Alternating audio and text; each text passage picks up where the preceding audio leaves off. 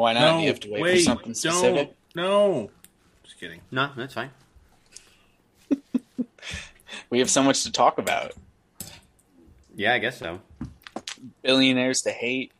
That's true. I like that. Okay. I'm going to introduce right at the beginning of the show here. I have a brand new segment. And the segment is called New Billionaires to Hate. I mean... Ooh, I'm all for this. That's pretty cool. I mean, every billionaire deserves your hate. Deserves everyone's hate in general. But new billionaires to talk about that we hate. No, not every billionaire. No, every billionaire. Every single one of them. What about that guy who paid off like $100 million worth of college debt at his... Is he still a billionaire? Yeah, and he's still giving money away. Yeah, well, he's not giving it away fast enough. So not giving away enough, yeah. If you have $1 billion, you're a piece of shit. You have too much money. You should have given it all away. What about Bezos' ex-wife?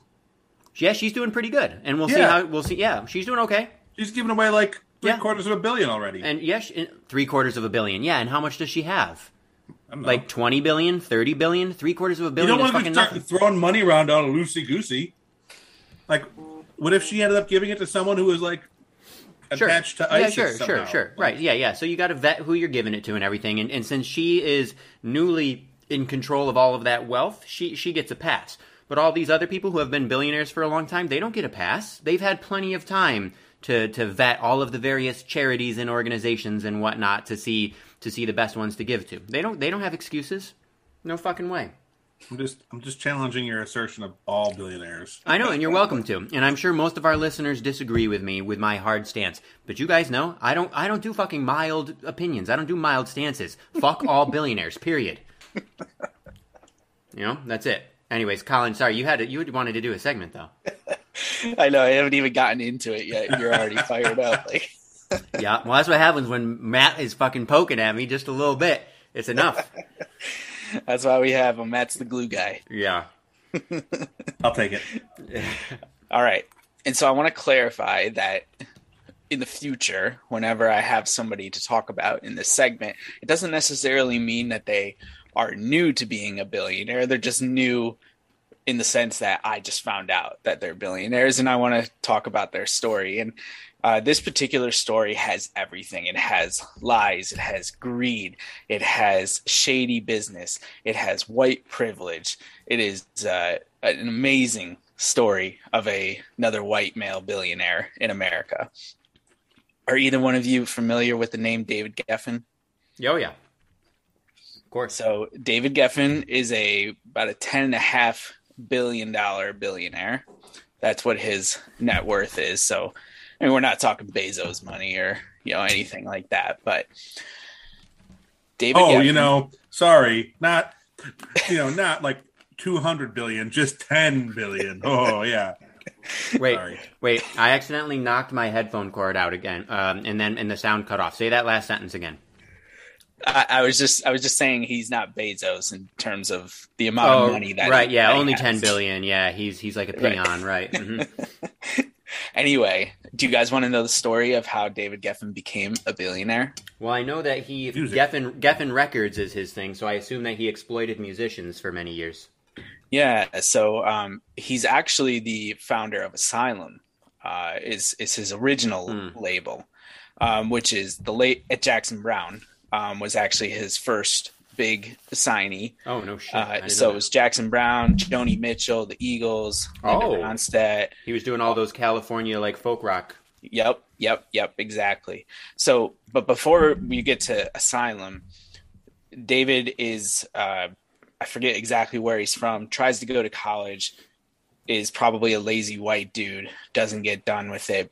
And the reason I say he was probably a lazy white dude is because he blamed him not finishing on college on his dyslexia. But I was like, that didn't stop you from becoming a billionaire. So, right. Yeah, take it for what it is. Yeah. Anyway, the college piece is important because when he gets to California, he goes to work for let's say Capitol Records, and he wants to get into music management. He's a mailroom clerk. But in order to work for this company, he needs to have a college degree. And so they ask for his college transcript, and this is back in the 60s. It gets mailed. He intercepts it, and he forges it to say that and of course, he's a white male. He's the only person in the universe at that time that could have gotten away with something like that. And it just makes you even more sick thinking about it when you fast forward to, I'm skipping all around because there's a lot of bad things with David Geffen. You skip to today when he's a 10.8, 10.5 billionaire, and he's got numerous yachts. And apparently there's an award given out for the individual who pollutes the most in America. And he's either number 1 or number 2 because of all of his yachts out there. Fucking piece of shit. So, that's what he does today.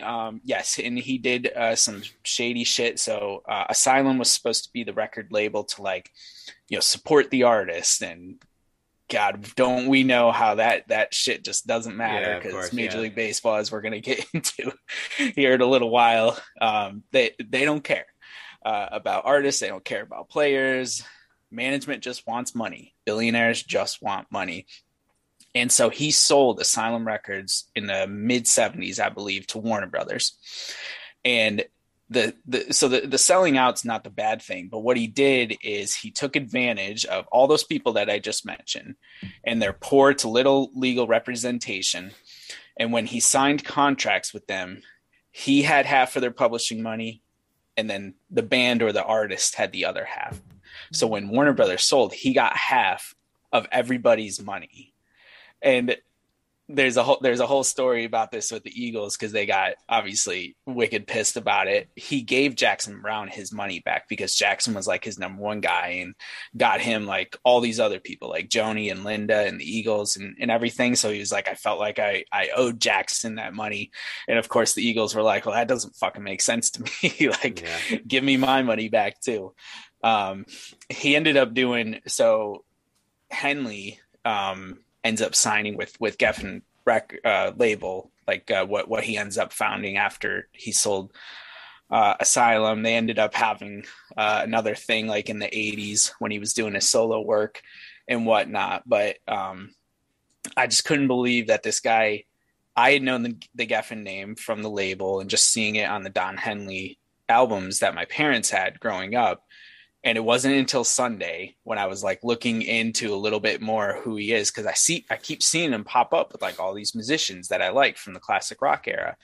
And I'm like, I just need to know a little bit more about him. And I find out that he's this billionaire who forged his way into the music management industry and now owns all these yachts and pollutes the world and like is just probably one of the worst people on the planet. And I hate him. And I'm sure Ethan does, but that was my new segment. I just wanted to introduce that. I don't like him either. But man, you're the glue guy, and like the glue guy has to keep things together. Ethan and I can go off the rails. I'll take that bullet. That's right.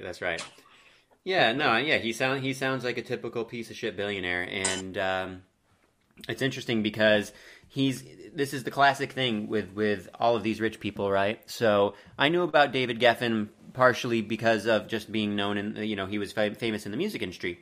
But more recently, he is famous because he paid for the renovation of, I think it was, what was it called beforehand? Alice Tully Hall or Avery Fisher Hall? Whatever hall in New York City. It was Avery Fisher beforehand. It's where the New York Philharmonic plays at the Lincoln Center. So big deal. One of the most important concert halls in the country, right? And he paid for the recent renovations, and it changed to his name in 2015, David Geffen Hall. And I'm sure it cost a lot of money, right? I'd have to look up, let's see. Like, what, $100 million? He donated $100 million to the Lincoln Center in 2015. So we're talking a large chunk of money, $100 million. There was maybe more. I won't take the time to read it right now. But this is the thing, right? This is how they get away with shit, because people who don't look deeply enough will be like, oh yeah, but look at that. He like helped the New York Philharmonic renovate their hall and he paid $100 million. $100 million is fucking nothing of $10 billion, right? Like that's nothing for him. It doesn't matter. And I'm pretty sure that he sold at the time, I remember seeing his name in the news, a mansion that was like the most expensive mansion in the country. It was like to Bezos, right? Yeah, yep. Like $165 million. Yep, yeah. It's at least the largest transaction in California real estate history. Yeah. So this is the thing, right? And I mean, that is just gross, right? The fact that there's a $165 million property that shouldn't exist, right? It's fucking disgusting when we have homeless people. It's just, this country is a piece of shit, right? It's garbage. It's a hot fucking dumpster fire. Well, the whole world is, right? But we won't go into that. But this is the thing, right? So Geffen and people like him, Bill Gates, Warren Buffett, whoever, take your fucking pick. They hide behind these charitable endeavors, but they still have insane, untold amounts of money that no person could need in 1,000 lifetimes. So no, they're all pieces of shit. And especially somebody in his case taking advantage of musicians, because I mean that is the history of the music industry, right? And it even continues now. We don't need to go into the details of this right now, but you guys have probably seen that there's a lot of conversation happening about the streaming services now, right? For instance, the founder and CEO of Spotify is a billionaire. Paul McCartney just sold like the publishing rights to like his entire catalog, and it was like a couple $100 million. Bruce just did it too, didn't he? Bruce was 500 million. Right. Yeah. So think about this. Two of the most important musicians in popular music history who created all of that stuff. They actually wrote the fucking music, right? They are actual creators. And that's like a fraction of what Daniel Ek, I think is his name. That's a fraction of what that guy is worth. Now, maybe that guy is a genius at technology. I don't know. But still, the principle of that, the principle that a founder of some technological thing that maybe is good at like taking advantage of loopholes can be worth so much and the actual creators get paid shit. I mean, it's insane. It's insane. So this whole idea of the artists versus the business side of things in like the music industry, I mean, that's been going on forever and is still going on now, even as sort of we have this paradigm shift from what music used to be like to this almost like all digital these days. But yeah, just and it's the same. We're going to talk about it with baseball. It's the same thing. Players have been fighting forever to try to just get a little piece of the pie for the revenue that owners bring in every single year in that sport.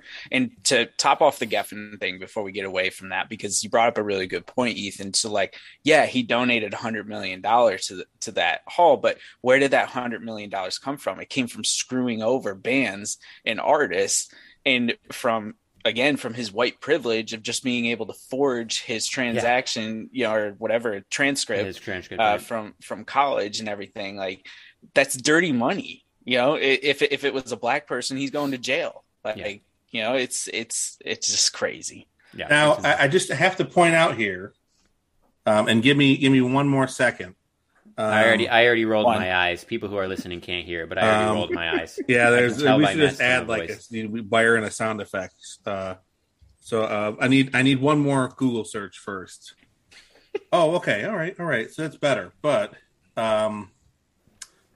Ethan just criticized one billionaire for taking advantage of another billionaire, and he's shedding some tears that poor little Paul McCartney got taken advantage of. You know what his net worth is, Ethan? Is he a billionaire? 800 million pounds. You know what that is in U.S. real dollars? I know you're going to tell me. 1.07 billion. Okay, and would you like me to tell you what I think of Paul McCartney for being a billionaire? He's a piece of shit. There you go. Okay? Now, I wasn't crying for one billionaire take, and Geffen didn't do anything to McCartney. Geffen didn't take advantage of McCartney. The point is that McCartney is like probably maybe the most influential musician in American popular music history, and maybe just the Western world popular music history, right? Yeah. Maybe not, but he's in the conversation. And what he sold, all of this shit that he created, and it was a fraction of what somebody like David Geffen is worth. So I don't feel bad for Paul McCartney. It's just the principle of that. I'm just emphasizing the idea that you can just be like good at business and good at manipulating shit and good at taking advantage of loopholes, and you can be so much more rich than somebody like Paul McCartney, who is like a legit genius who has had an amazing impact on humankind. So, but thank you for pointing that out. I do take your point. I didn't know he was a billionaire. He should be giving away his fucking money. Bruce is only an estimated 650 millionaire. He should also be giving away his money. We won't get into this because it's not as catchy, but 100 millionaires, whatever the word is for once you hit 9 digits, they shouldn't exist either. Yeah. So Sorry, you know me. I know, of course, yes, I of couldn't let course. that slide. Uh-huh, I was like, I'm pretty sure Paul is that rich. So. Uh-huh. All right. Well, I think that was a success. So Mm-hmm. we'll see what the audience thinks, and we'll see if we bring it back. Yeah, absolutely. What are you So, guys drinking? oh yeah, let's do that. I've got another of the other half collection that Matt and I have been drinking the last couple weeks, various anniversary beers. Matt, I think this is the 6th anniversary, right? Yep. The recreation of the 6th anniversary. Yep. A 10% IPA. Again? Wow. So I'll probably be buzzed after the show again. They're all 10, yeah. Yeah. Really nice. Ethan, update. Ethan did send us a text after the show last week and said, haha, I'm buzzed. Yeah, it did hit me after the show. And it'll probably happen this time too. But it's one of these ones, Matt, where some of these 10%ers, there's like that kind of sweetness to it. Is that's because of the higher ABV, right? Is that right? Yeah. So you're putting a lot more fermentable sugars in there. You're supercharging the wort, and part of it is too. And the reason you see a lot of double IPAs that are in the 7 to 8 to 9% range, alcohol is a solvent.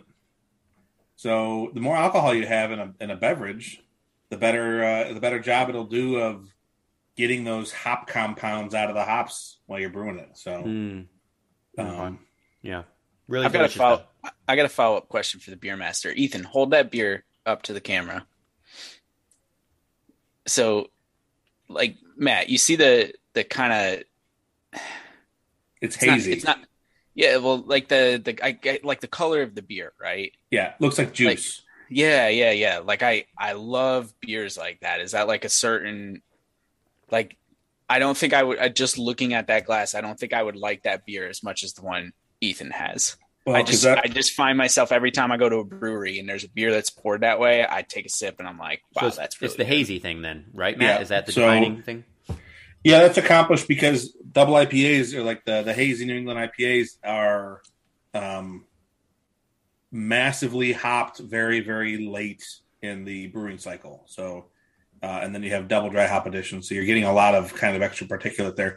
Now, there's also theories that like some breweries tried replicating that by adding flour to their beers. Oh, wow. Which I've never actually confirmed it. I've heard other brewers, accuse breweries of doing that. But essentially they're not filtering it either. So you'll a lot of these times, if you're pouring out a beer like that, you'll get like schmutz in the bottom to quote Ethan. Schmutz. Okay. You get some schmutz in the bottom, which is like hot particulate that was in the beer that settled out while it sat in a can. So some breweries will even put on there, like roll the beer on the countertop before you dump it out because they want to resuspend some of those hot particles. But yeah,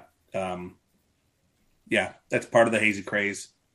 Interesting. Okay. Now mine is clear. It's still got a little bit of haze in it, but it's relatively clear because it's a West Coast IPA. It's one of the most famous out there. It's a double dry hop version of Pliny the Elder. So this is one of the two. It's every year considered the best or the second best beer in the country by beer nerds who are members of the American Homebrewers Association. So usually it's like Pliny the Elder, and Bell's Too Hard. It actually is up there every year too as one of the best beers out there. Oh, every year, yeah. That's interesting. I mean, I like that beer. I'm surprised it would still be up there at this point. Yep. When you have like Treehouse and Other Half and Monkish and that one's weird because it uses an older hop varietal. It uses Centennial, which is always weird, or Centennial or Cascade, one of those two old ones. But Pliny is really, really famous because it's this. West Coast IPAs aren't hazy; they're filtered, they're crisper. You still can get some nice fruit characteristics there, but more bitter in general, right? A little bit. You get more bitterness, more like a traditional IPA. You get, you get some piney flavors, some earthy flavors, some grassy flavors. It's just more like a really, really well done traditional IPA. And again, you'll get really fruity West Coast IPAs as well, but it's not from these massive late additions of hops. It's more, they're added earlier in the brew cycle, so it's not quite as aromatic and fruit juicy as some of these New England style beers. But No. yeah, Pliny is by a brewery called Russian River, just north of San Francisco. Awesome place. It's definitely it's like on the bucket list for beer nerds in terms of getting out there. And I didn't get pizza when I was there. I should have got pizza. I didn't realize they're known for the pizza. I got a Caesar salad, but but I sat at their bar and tried a bunch of different other beers. They're known for their IPAs, but they also are known for a series of barrel aged sour and wild ales that are very, very, very highly regarded. So, if you ever find yourself in Santa Rosa, go to Russian River. Now, after Colin tells us his beer, I have a question, another beer question. But Kyle, you go first. I don't have beer tonight because I'm 99% sure I'm getting out to Raleigh tomorrow for that Eagles show. Oh, nice. So I have another even earlier morning tomorrow just because I'm trying to squeeze in a bunch of stuff and work and then I'm planning on driving back after the show too, so I won't get back until like 1 o'clock, 2 o'clock on. Oh wow, okay. That's like dumb Thursday shit that I would do, Colin. Yeah, that is. That's like a mat day. Yeah. It's only a 2-hour drive really. I mean, we used to do it all, like whenever we would see Springsteen in Albany, all those times we would go to the show and then drive back after. We'd never stay over in Albany. Yeah, but you had people with you. This is going to be solo. Yeah, a lot of times I did the drive though. The time we saw the Eagles in Buffalo, I drove the whole way back, even though it was a full car. All right. Well, Ethan, what was the other question? So the other question, and we mentioned this briefly. I can't remember, Matt, if this came up last weekend or last week on the show, or if it came up last weekend when I was there with you. But like the new movement in like the craft beer community is like lagers and pilsners, right? Like the basic fucking classic beers. Beer tasted or beer flavored beer. Right. Really? Like just regular old beer. Now, and it was funny because we talked about it, and then I saw like some article from, I can't remember, but some like big, newspaper or some shit on my feed talking about it, and I didn't read the whole thing. But I was like, oh, that's funny. We had just been talking about it. And so I just wanted you to tell the good listeners about this a little bit. And me and Colin. So I've heard it described as palate fatigue. I've heard it described as, back to roots, and there's also a lot of brewers that are really putting a lot of focus on pilsners and lagers and your kind of traditional styles. But I mean, we've had years of double super chocolate cake, pretzel, ice cream, maple sugar, cinnamon toast crunch beer. And that can be a stout or it can be a sour in quotes, right. Because it's like, not really sour. They just kind of load it up with juice. And those are good beers, but I mean, it's one of those, I think we talked about it, Ethan, like you have 4 ounces of it and you're kind of done. Yeah. People used to refer to like lager, like light, crisp lagers, like, just pick like one of the ones we had at Human Robot last week, like a lawnmower beer is something you just drink on a hot day, but it's coming back is like, if it's well done, if it's true to the style, there is a lot of different kind of options to explore out there. It is becoming kind of the next niche that, neckbeards, which is a kind of a, let's say a derogatory term for fat guys like me who like craft beer. Neckbeards, yep. Neckbeards, yeah.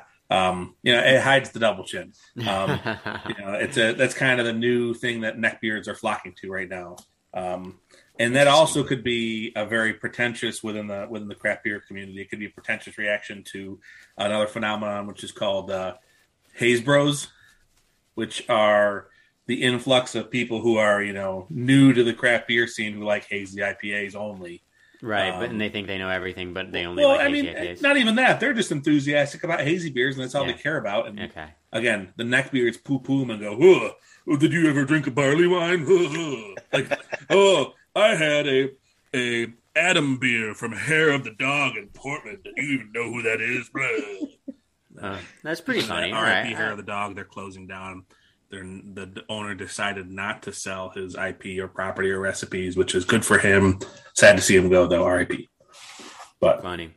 And this is, Matt, an example of this would be maybe not quite as famous, but the Suarez ones that we had a while back, right? yeah, That's yeah, yeah. very well known in craft beer circles, and Human Robots getting there too. Okay. I mean, I think Suarez actually kind of makes fun of it. They sell T-shirts that are just like, "That's it," like, or like better than I expected, because they're putting an incredible amount of focus and science and attention to traditional recipes, to very, very, very high quality ingredients, and going back to traditional recipe and brewing techniques from hundreds of years ago.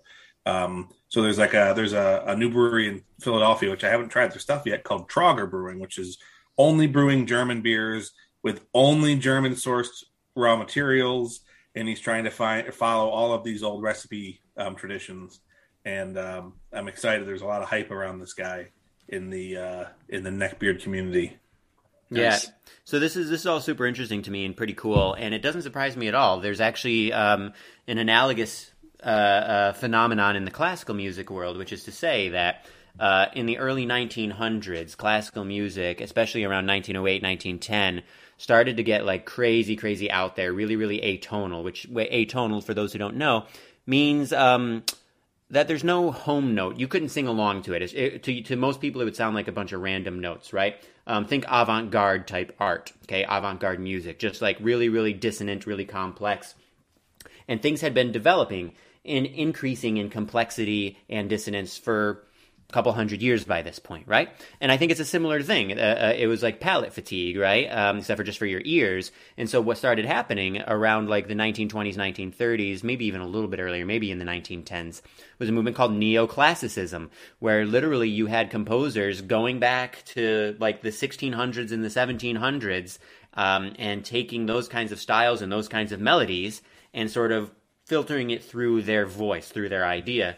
And obviously, this all happened, 100 years ago. But it seems to not be that surprising to me. I guess it seems like a natural part of the evolution of things. Yeah. So pretty cool. And for those who are interested, I'm happy to deliver a lecture on neoclassicism on a future episode. So One more thing, people banging down the door. they'll be banging down the door. I'll take Colin's time because he doesn't have beer and say my cheese-filled pasta of the week. Yeah, I was going to ask. So go ahead.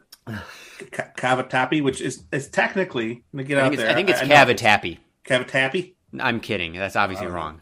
Technically, it's not cheese-filled, but it was in the section of the store that was with the cheese-filled pastas because it's got ricotta in the pasta dough.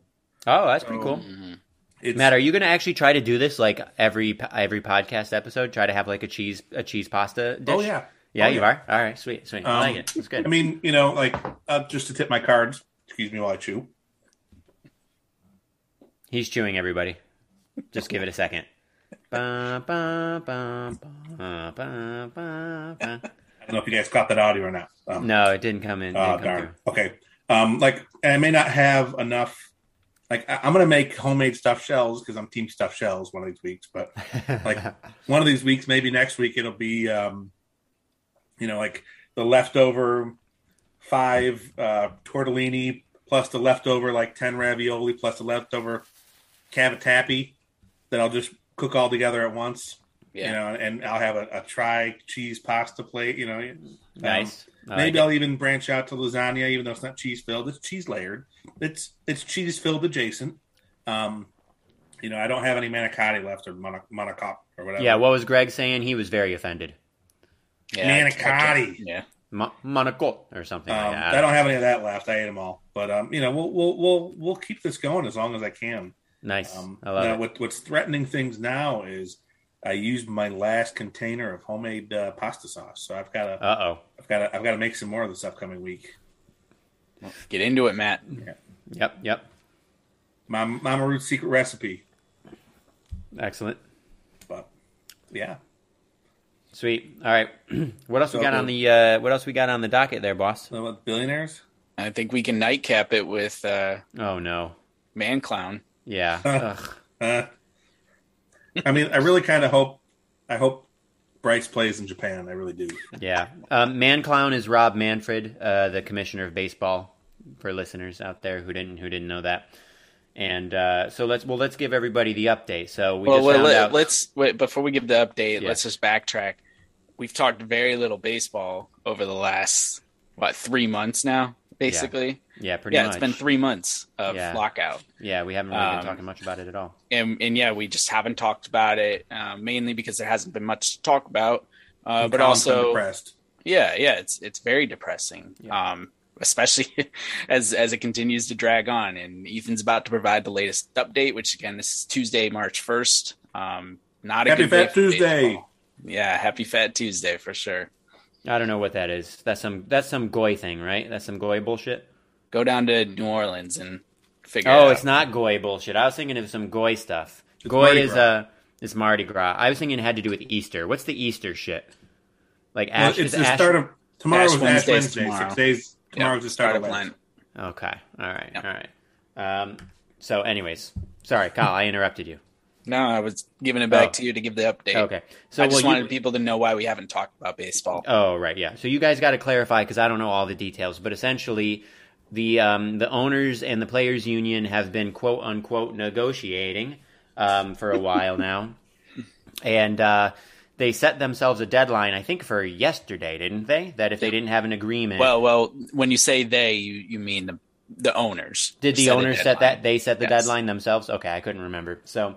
Just saying like that, the owners are the ones who initiated this lockout. Yeah, they're the ones who locked out the players on December 1st, right? They're the ones who started the whole thing. They're the ones who came up with this to deadline. preserve the 2022 season. Uh-huh. And shocker, shock of all shocks, they have not come to an agreement. And I think it just came out today, didn't it? That officially opening day is canceled. First two series. First two series, totally. Okay, I knew opening day. I didn't see the details beyond that. This is the first time that we are going to miss games for non-COVID since 1994? 95. The beginning of 1995, right? Yep. There was a lockout after the strike. Yeah, and as far as I'm concerned, this is devastating. It's the height of stupidity on the owner's part, not on the players' union, which we can talk more about that. But you're already talking about a sport that is struggling to attract young fans and I would say probably struggling to retain its current fans because of the nature of the game, which we have talked about a lot, and I'm sure we'll talk about a lot more, which is to say that it's gotten really, really slow and boring, and it was already slow and boring by many people's standards. And so to then allow a labor dispute, when we're talking about everybody in this scenario is insanely rich, and we're talking about just how the pie is split up, right? And that's all we're talking about. There's nothing else here. There's not like some high-minded principle. There's not some big difference in morality or anything like this. It's just a matter of how we split up the pie. And to have this happen, to lose time from the season when things are already rough, it's just mind-boggling to me and really, really depressing. And I have very little hope about anything at this point. I mean, I'm sure they'll eventually come to a deal and we'll get some sort of baseball. How much of a season we get, who fucking knows at this point? I don't know what you guys are thinking about this, but I want to highlight a couple things.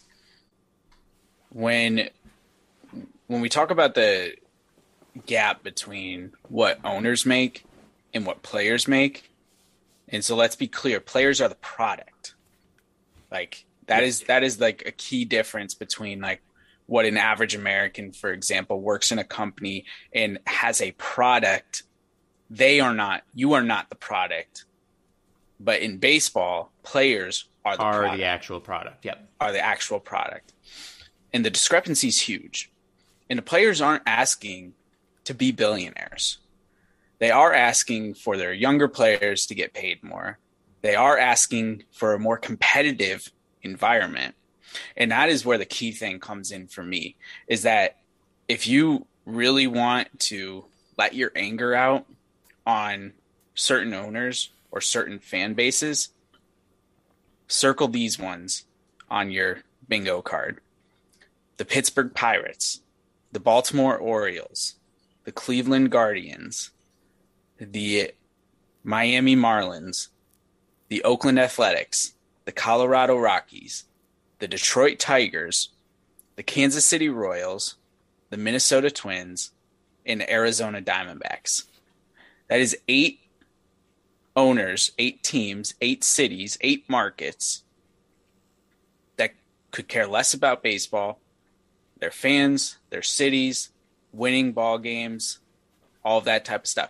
And the reason this is known is because these 8 clubs are the ones who are holding hostage the negotiations right now.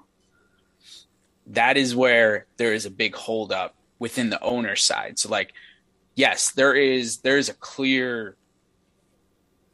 There's a lot of bad things between owners and players, and like it's taken a lot of work to get them two together. But there's also owners within owners, big market, small market, middle market, whatever it is. That's always been a problem as well. But right now it's really making it difficult. And the reason that 8 is also important, and this is what I read in some of my research before today, it takes 8 owners to veto any agreement. And they keep being the 8 that keep popping up every single time that, like, I'm sure Hal Steinbrenner wants to, do something more, or any of the other big market teams, etc. Now, Kyle, do you have the information on you? If not, I'll try to look it up quick. These 8 teams we're talking about, their owners, I mean, we can safely assume that they are all like legitimate billionaires, right? Like all of these owners, I'm gonna assume, yeah, they're not hurting in terms of their wealth. I'm gonna look up a couple real quick while you keep going. Yeah. I mean, there's not too much more to it, and some of these teams shouldn't surprise you because we went on a very long rant, probably like 4 or 5 months ago, about the Baltimore Orioles and how it's really sad that their franchise in our lifetime has never truly been competitive. They are not a small market. Hey, 95, 96. Yeah, okay, like 2 years and 32 They made the years. playoffs, but they've never been truly competitive.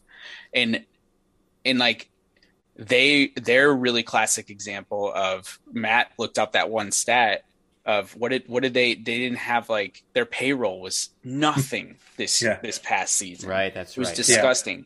And that's a stat that's gotten thrown out a lot this year, is that the average payroll in Major League Baseball in 2001 is lower than it was in 2015 when the past CBA that just expired first started. Yeah. Players for 4 straight years, money. The average player salary has gone down. That is the big sticking point. Right. And actually, okay, so hold on real quick. Let me pause because we're talking about Cleveland right now, right? No, we're talking about Baltimore. Baltimore. Sorry. Cleveland's on this list. Let me talk about Cleveland real quick because I happened to look up Cleveland first. So Larry Dolan is the owner. And the owners, the Dolan family, this article came out in January, just at the beginning of the year, 2022. As of the beginning of the year, the Dolan family is worth $4.6 billion, which is the 6th highest in baseball, ahead of the Cubs and, get this, ahead of the Yankees. The Dolan family is richer than the Steinbrenner family. Okay? Now, I don't know how much money Larry Dolan controls out of the entire Dolan family, but point is, dude's got plenty of money. Cleveland has no excuse. When we were looking at, because we've looked at Cleveland's payroll too, right? And Cleveland's payroll has been pretty fucking low.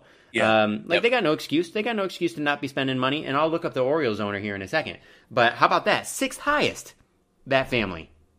That's fucking insane. And this is current number. I mean, this is a couple months ago. So this is not like from a few years ago. Yeah. So you figure it's probably close to, even though billionaire wealth fluctuates, like it's still got to be right around there. So, well, okay,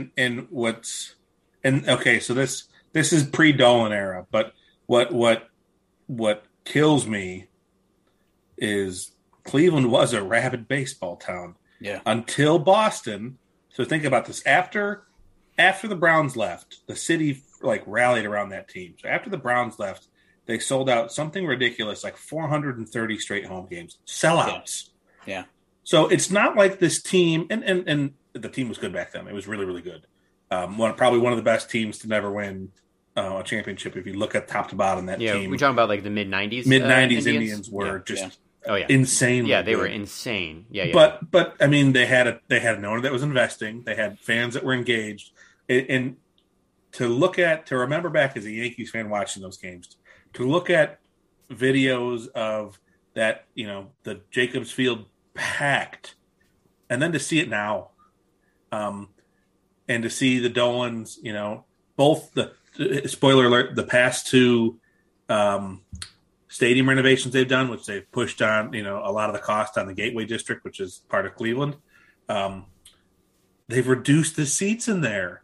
So they went from selling out this 45,000 seat stadium for 400 plus straight games to now that I think the capacity is 38,000, because they've just taken out whole sections, because there is, they've ruined the baseball enthusiasm of that city. Aside from a couple blips in the radar where they were able to make it to the World Series and all, it's been horrendous. It's been mediocrity, right? It's not good for the game that as a college student or as a young professional, the day of the game I could log on and find $11 seats. It was great as a fan who wanted to go catch a random game. But for the whole game of baseball, now I don't want tickets to get too expensive either. But I mean that's like a quarter of face price there. That's bad. Yeah. And by the way, I just double checked on Baltimore. Peter Angelos, their owner, is worth about $2 billion. Yeah. And it's not like the other thing too. And correct me if I'm wrong here, Kyle. I think you know the most about this, but the owners aren't paying the salaries like straight out of their net worth, right? I mean, a team's operating budget is not just the owner's net worth, right? I mean, there's more at play. There's the revenue. There's and it's like a lot of these guys are the principal owners as part of an ownership group. Like there's more than just one guy's net worth, right? Yep, absolutely. Now it is to counterpoint. It is not unheard of if a owner is going after it to invest more of his own money in salaries.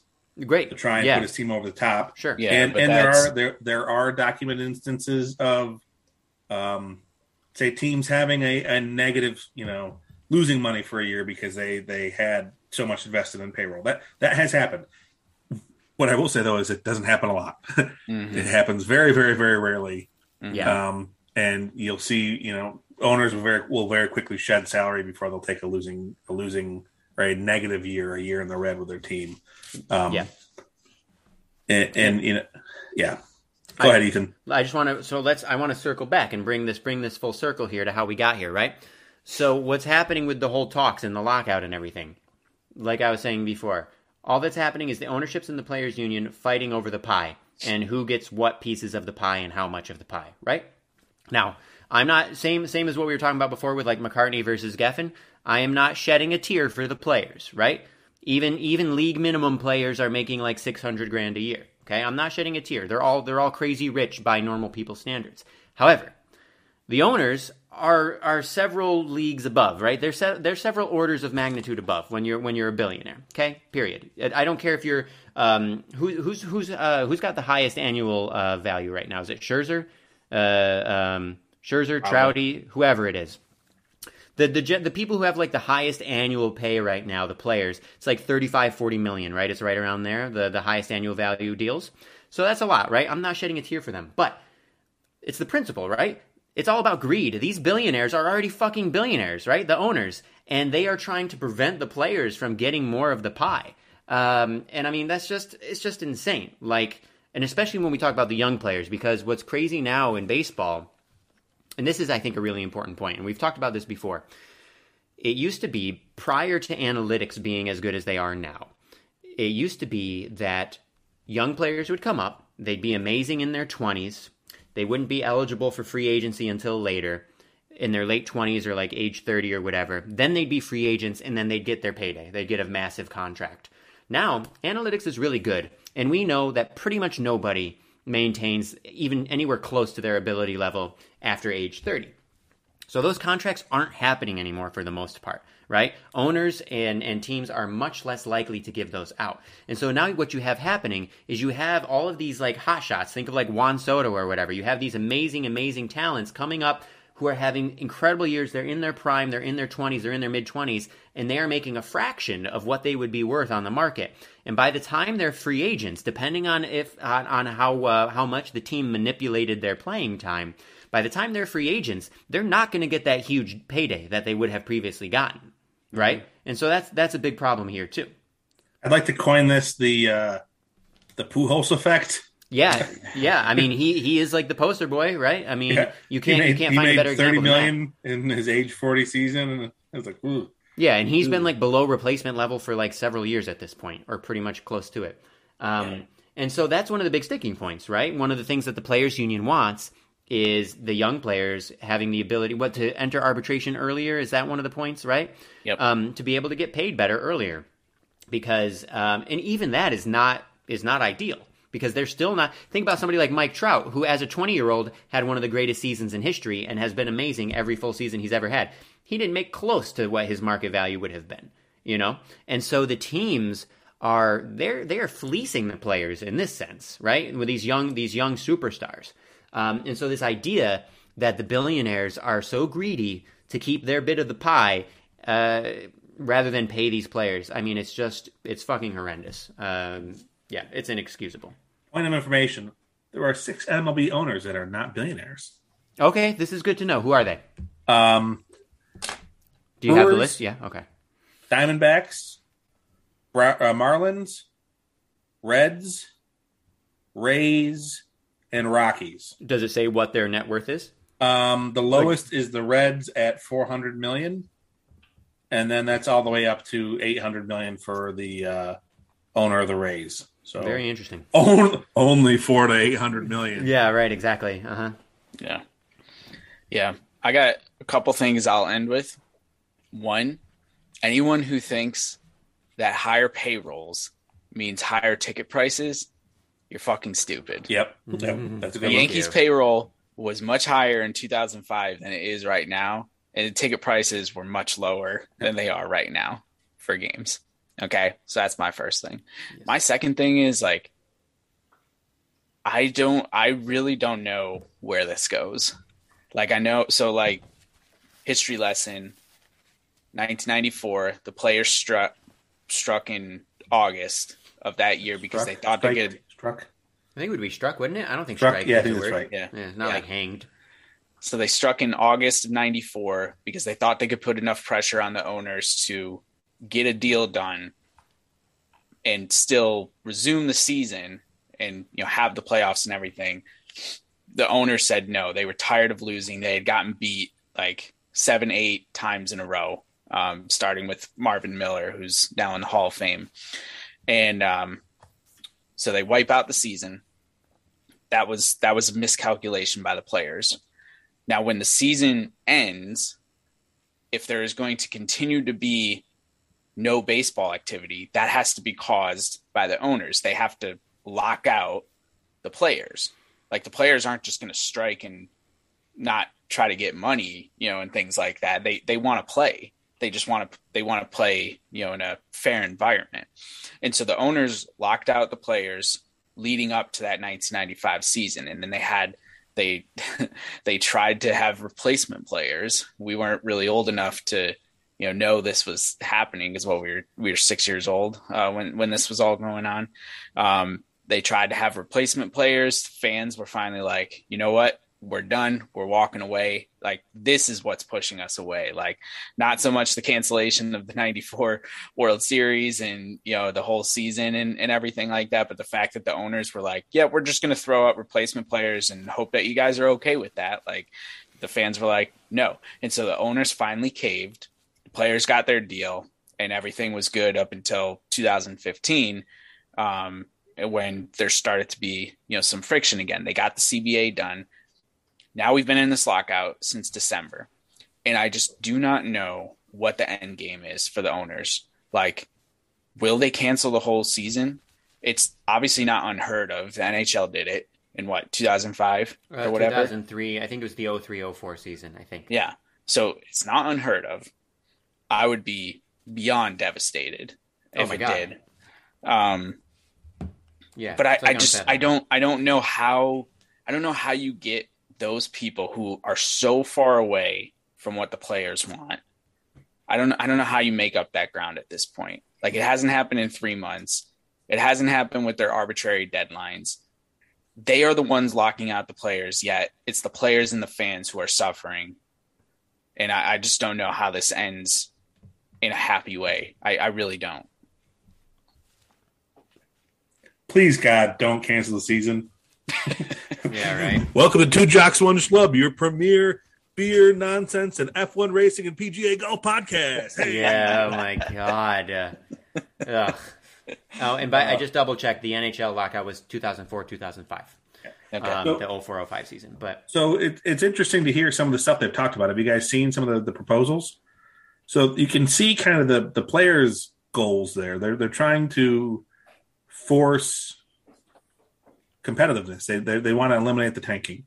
Yeah. So there's been like talk a lottery of, for the amateur draft. Yeah, there's a lottery. There's been talk of, you guys hear the ghost game proposal that came out today? Oh, I didn't hear this. Essentially, if they want to incentivize teams that win the division.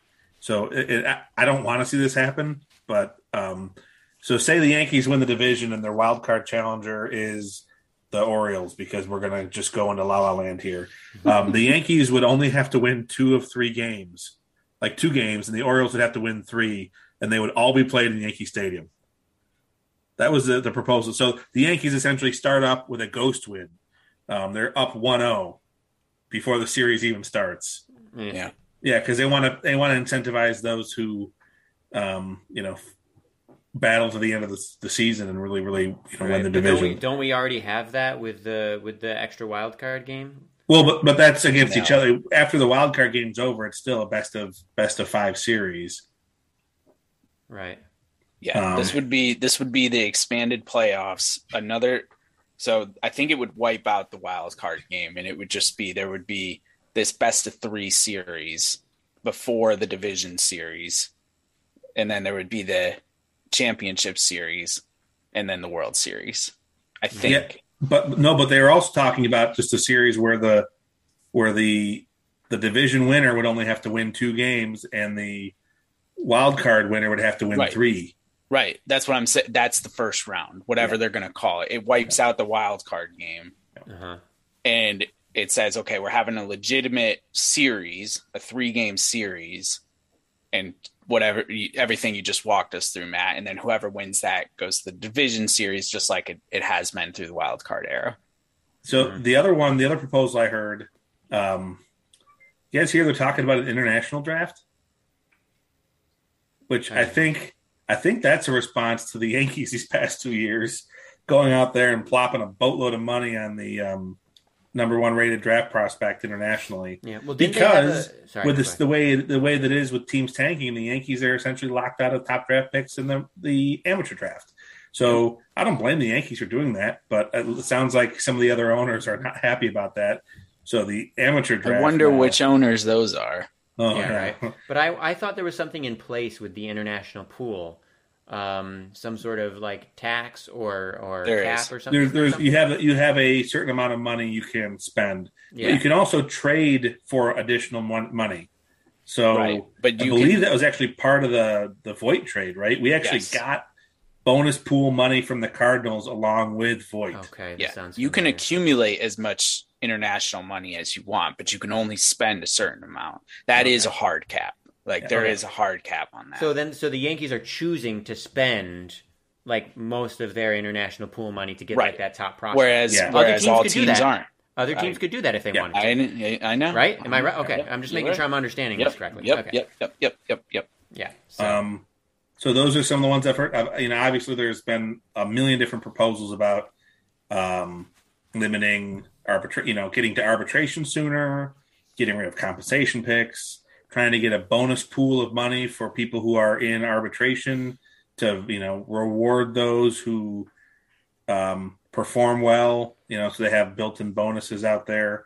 That all just to me sounds, I don't know how much the players are going to be, up for that, because it still is retaining control for the owners over these younger players. And I haven't heard, and guys, if you have, please speak up, but I haven't heard anything that addresses service time manipulation either, which that's like the big thing, right? I mean, one of the big things. Like that's what I would like to see that go. Yeah, it's fucking bullshit. I think the players gave that up, to be honest. Damn it. Yeah. But again, Matt, you just my point again. how does this end in a happy way for the players and the fans? I don't see it. Maybe we should. Tony Clark shouldn't shave his beard until the negotiations are over. Maybe he'll come out looking like ZZ Top in a couple months or something. I mean, the only thing we can hope is that the presser today, Manfred was laughing, like after he announced the cancellation of the first 2 series, and wait, it's like he actually laughed, laughing, just like smiles, and like obviously that has made the rounds already, and players are not happy. Like, good. All we can hope, I think, like realistically, I just don't see the CBA winning, like being a winning CBA for the players. But what we can almost hope is like Manfred being a little bit too cavalier. Yeah, with glib. his, not with to mention insultingly fucking condescending, which is what we talked about last time, I think. Yeah, or that will ultimately like force the owners to say like, all right, well, we have to cut ties with him. We got to bring in someone else. Yeah, I can't imagine it's going to be anyone who's like amazingly better, but the bar's been set pretty low by Man Clown. Man Clown could be terrible, but as long as he keeps the owners flush and cash. Well, that's the thing. Yeah, the owners they just want a friendly commissioner to them, right? So they'll probably keep Manfred. Yeah, but I'm saying like if the just like it was with those replacement players and like the goofy stuff they tried in 95, like if fans actually stop showing up and like stop supporting, like then they'll feel pressure to like say, all right, let's make a change, you know, something like that. And I will say do you think the average baseball fan knows the name Rob Manfred? Probably not the average fan. So anyway, Ethan, I was going to say my one sliver of hope is that wealth consciousness, thanks to the internet, is infinitely better now than it was, say, in 1995, let alone before. Now, I'm not saying everybody feels the way that I do. I don't know that everybody is going to. What did I say? Fuck all billionaires. Period. I don't know if everybody's going to say that, but I think that wealth consciousness is much better than it used to be, and so the owners' efforts to demonize the players, I don't think will be as effective as they were in the past. I think that people are going to be much more cognizant of the fact that the owners are at an extreme advantage, and they always have been, and that we should not sympathize with them at all, ever. Now, I think there are still plenty of bootlickers out there who don't really think at all, who don't have critical thinking, who don't pay attention, who are going to be like, oh, those players are spoiled, they need to shut up and play. There's going to be some of those people.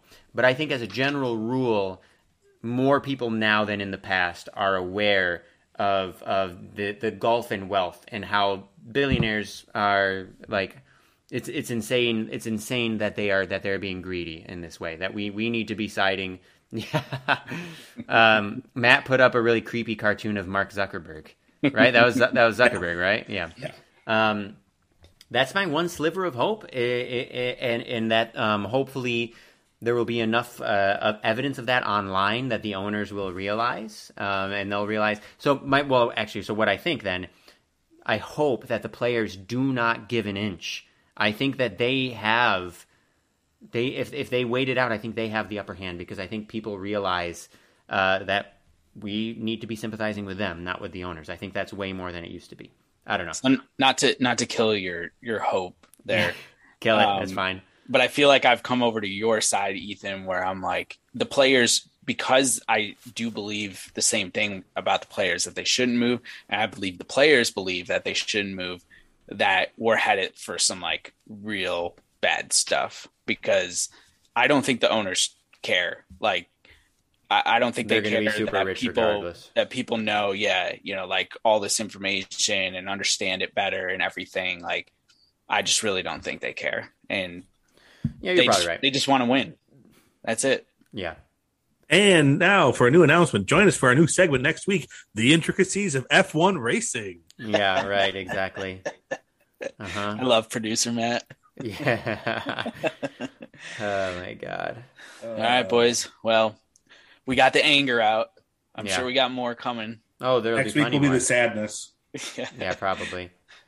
But I hope, seriously, I wanted to say, I listened last week. It's obviously been from a non-sports perspective. There's COVID, now there's war.